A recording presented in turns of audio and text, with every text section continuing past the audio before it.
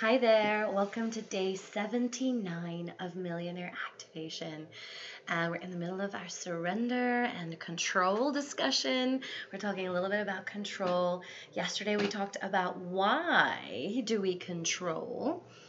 And today we are going to be discussing what we think will happen if we let go of the reins. Now here's something so fascinating, right? We believe if we let go of control, that everything is going to fall apart. We believe that the only reason that things are functioning is because we are holding on so tightly that we are forcing everything to unfold in just the right way. So, of course, we're terrified to release control.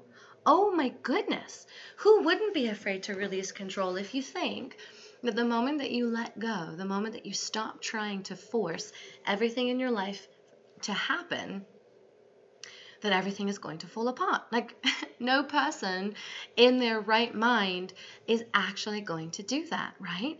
And just to give you an example, I know so many people who feel underappreciated and they feel like they don't have any help in their home, or they feel like they don't have any help at work. And yet, what happens when someone offers you their support? What happens when someone offers to do your dishes or even load your dishwasher? They don't do it right. It's just going to create more work for you because you're going to have to come back and redo it. So it's actually going to create double the work. Because number one, you first have to teach them how to load the dishwasher correctly. They're not going to do it right. Then you're going to have to come back and redo it. Right? Because we're so particular about how we expect things to be done based on what we like and what we don't like.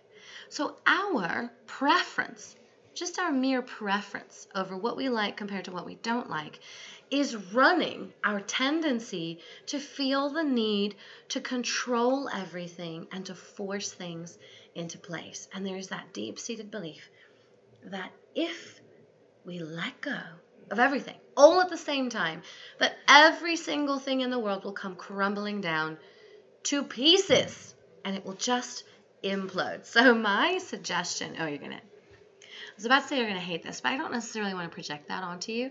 This is going to make you uncomfortable probably. I want you to pick something, maybe something small, okay? And I want you to imagine or actually let go of it. So don't try to control the way that it unfolds, the way that it manifests. If you own a business, I wonder if you have all of your posts laid out. I wonder if just for today, you go based on what you want to intuitively share rather than what you think you should be sharing. If you work a job, I want you to imagine that if you're really rigorous about doing the dishes, I want you to imagine that you just don't do the dishes. And notice what happens. Notice that everything doesn't fall to pieces, that you actually still have some dishes.